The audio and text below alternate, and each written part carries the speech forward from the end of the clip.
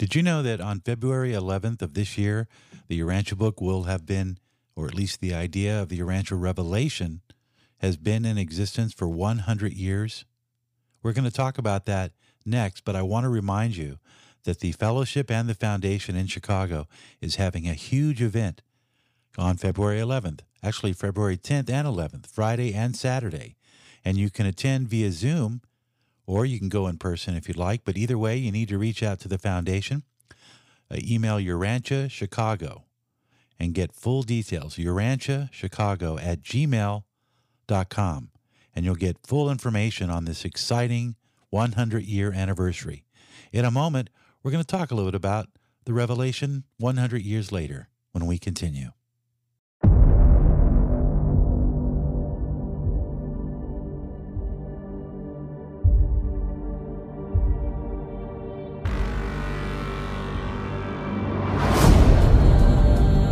February 11th, 2023 marks 100 years since the Urantia Revelation was born. It was born in Chicago at 533 Diversey Parkway, a building that still stands and is home to the Urantia Foundation. There's a lot of information online about it. There's no shortage of information online. So I won't give you all the details except to say that this website is an examination of that revelation. And I'm just going to be upfront and honest with you. You're looking at something that is so revelatory that people don't even look at it. The sheer volume of the content is overwhelming. It truly is a spectacular collection of writings that completely portray a vibrant and living universe. It's a gift of the gods.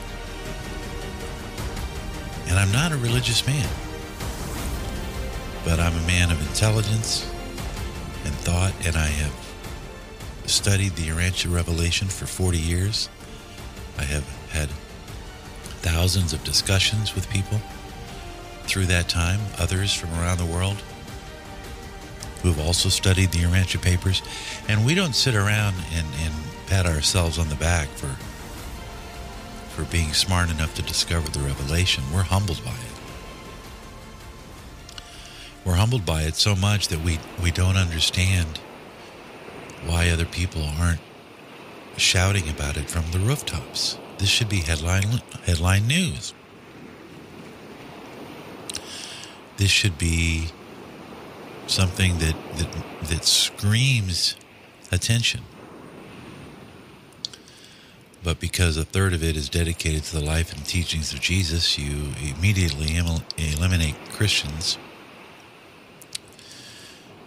Because Christians feel threatened when anything about Christ comes their way that didn't come from the Bible. And then you have the rest of humanity that doesn't like Jesus, so they're not interested. And that's the world we live in today, folks. So the gods have given us a revelation of truth, a history book of the cosmos, a detailed explanation of how we got here, and no one wants to read it. It reminds me of when they nailed Jesus to the cross. Nobody wanted to hear what he had to say. He made people uncomfortable. He made a lot of rich and powerful people very uncomfortable because he dared to say that God belonged to everybody, not just them. And so now we have a book 2,000 years later that tells us that God belongs to everybody. And only a few people hear the message. But it's growing. It's growing. It's something that you cannot ignore. You simply cannot ignore it. You know, there were some original criticisms about the Urantia book. And Dr. William Sadler, who was part of the Contact Commission, who made it possible, although he didn't write it and he didn't have any impact on its narrative, he was able to make it possible for the Urantia book to come into existence. And the reason that's true is because he treated a patient who acted as a conduit of sorts that was able to communicate intelligently from the other side about the goings-on of the Urantia papers. And so, again, without getting into too much detail, Dr. William Sadler was part of the process of bringing people together who could review and study the Urantia book and the papers as they were coming through. And I use that term as they were coming through with a specific meaning. No one knows who wrote the Urantia papers. They were in handwritten form when we saw them. Did a patient of Dr. Sadler act as a channeling conduit? We don't know. Dr. Sadler is emphatic about his point that there is no automatic writing or channeling associated with the Urantia papers. He went to his grave, by the way, saying that. People that are involved in the study of the Urantia book, even before it was published, will swear on a stack of Bibles that there was no supernatural event connected with the appearance of these papers other than the fact of the appearance themselves. Now, some speculate that it was probably a midwayer that took translation. As Dr. Sadler's son Bill Sadler once said, if you were sitting in the room at the time that the Urantia papers were written, what you might see is a pencil floating in space, writing on pieces of paper. But that's all you'd see. What you wouldn't see is that the midwayer is sitting there holding the pencil, who's invisible to the mortal eyes, and he's listening to dictation from the superior seraphim, who might be getting the original message from the author, a high spirit being who authored the paper in question. Now, there are 196 papers. So, criticisms after the book was published from members of religious circles, because when they first published the book, they started sending it out, the foundation. And one of the criticisms that Bill Sadler writes about, and all of this is available on urantia.org if you look at study aids. Criticisms. Number one, theologians and seminary professors will never endorse the Urantia book. That's the number one criticism of the Urantia book. That seminary professors, people of theology, people who are learned, people whose backgrounds are in Christian teachings or Judaic-Christian teachings or Judaic teachings. And so Sadler's response to this criticism was, once upon a time, the imprisoned John sent messengers to Jesus inquiring about the certainty of his teachings and his mission.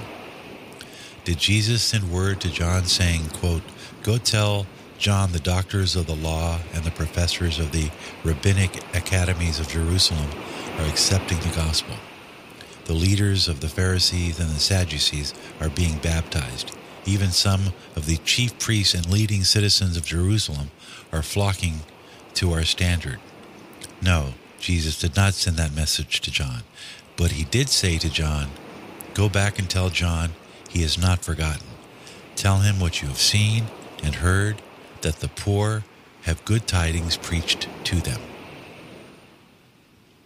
From Mark 12:37 in the New Testament, quote, the common people heard him gladly. So I want to bring this point up to the fact that one of the areas of the world where the Urantia book and indeed Christianity still flourishes is Africa. Africa is the number one continent in the growth of contemporary Christianity. There are more Christians emerging every year in Africa than in any other country. Isn't that amazing? Africa is the poorest country on the planet, has the most impoverished people, the most starvation. It's also the largest country, ruled mostly by despots and Marxists, people who will kill you if you declare yourself a Christian. And yet Christianity thrives. Meanwhile, in the West, a Christian nation based on Judeo-Christian values, and what is it now? 35% people say they're Christians, 65% say they're not. And who's having all the problems? The corruption. Well, Africa has its corruption, just as America has its corruption. But the corruption in America also filters down like a river. And we have corruption in the streets. We have anarchy. We have protests against law enforcement. We have media that is intent on dividing people with class, race, gender struggles. So we're not a nation of God-fearing, God-loving, citizens. Far from it. We love our liberty so much that we want to have a right to do whatever we want without question. We want free will, but we don't think about where that free will comes from and why that free will is there. Things are not looking good in the West, but that's not why we do this podcast. We're not going to focus on that. What we are going to focus on, the fact is that we are in the midst of a revelation. And you can investigate how it got here, who wrote it, how it came to be, or you can just pick up the damn book and start reading. And I'll give you a good place to start. Start from part 3 of the book, The History of Our Planet. Start there. Read the whole thing, all the way up to paper 119. Read it, because if you have a good idea of how our planet got here, and how life formed, you'll begin to see the reality that the universe is not one big giant accident. That's the lie that you've been told. If you're a former Christian who walked away from the church, stop right there. I've got something to show you. I've got something that'll blow you away. If you're an atheist who's hell-bent on proving to the world that God doesn't exist, stop right there. I want to challenge you. Start from part 1 of the book. Just read the first 5 papers. And then put it down and walk away. And then in 5 days, call me up. Send me an email. YourRanchoBookRadio@gmail.com. And tell me that your Rancho book didn't change your mind. And you realized all along that you were wrong. That life is not one big accident.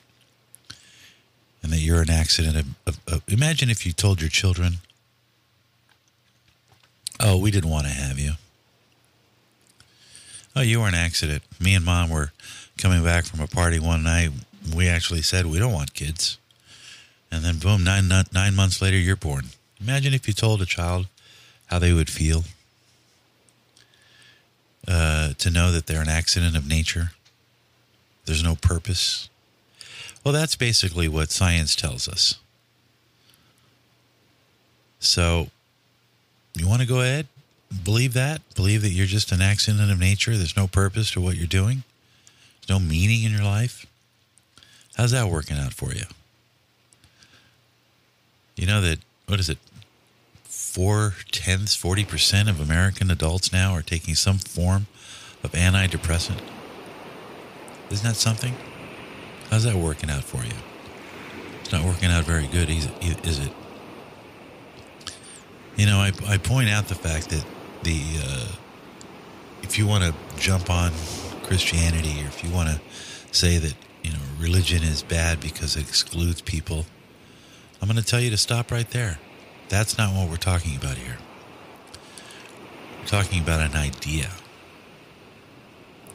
And the idea is that you are here for a purpose, and that you are endowed with a spirit, and that is where that free will comes from.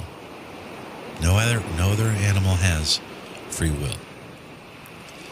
They have instinct, and they want to eat, and everything is about preservation, but that's not free will.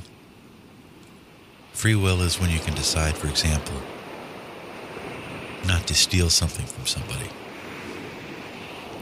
Free will is choosing to treat someone with respect, or helping someone out who is in danger.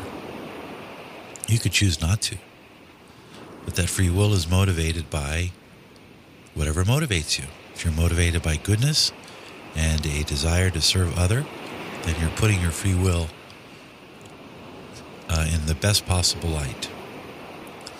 But if your free will is about stealing and taking and just grabbing whatever you can get to better your own life at the expense of others, then that free will is being abused.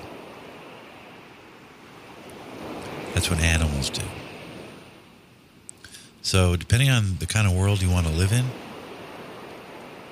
I would argue that there's a lot of wonderful things that await, and all of it is described in the Urantia book. So if your life is miserable, or religion has failed you, or your marriage has failed you, or your life has failed you, pick up the Urantia book. It's free. If you got a smartphone, download the app.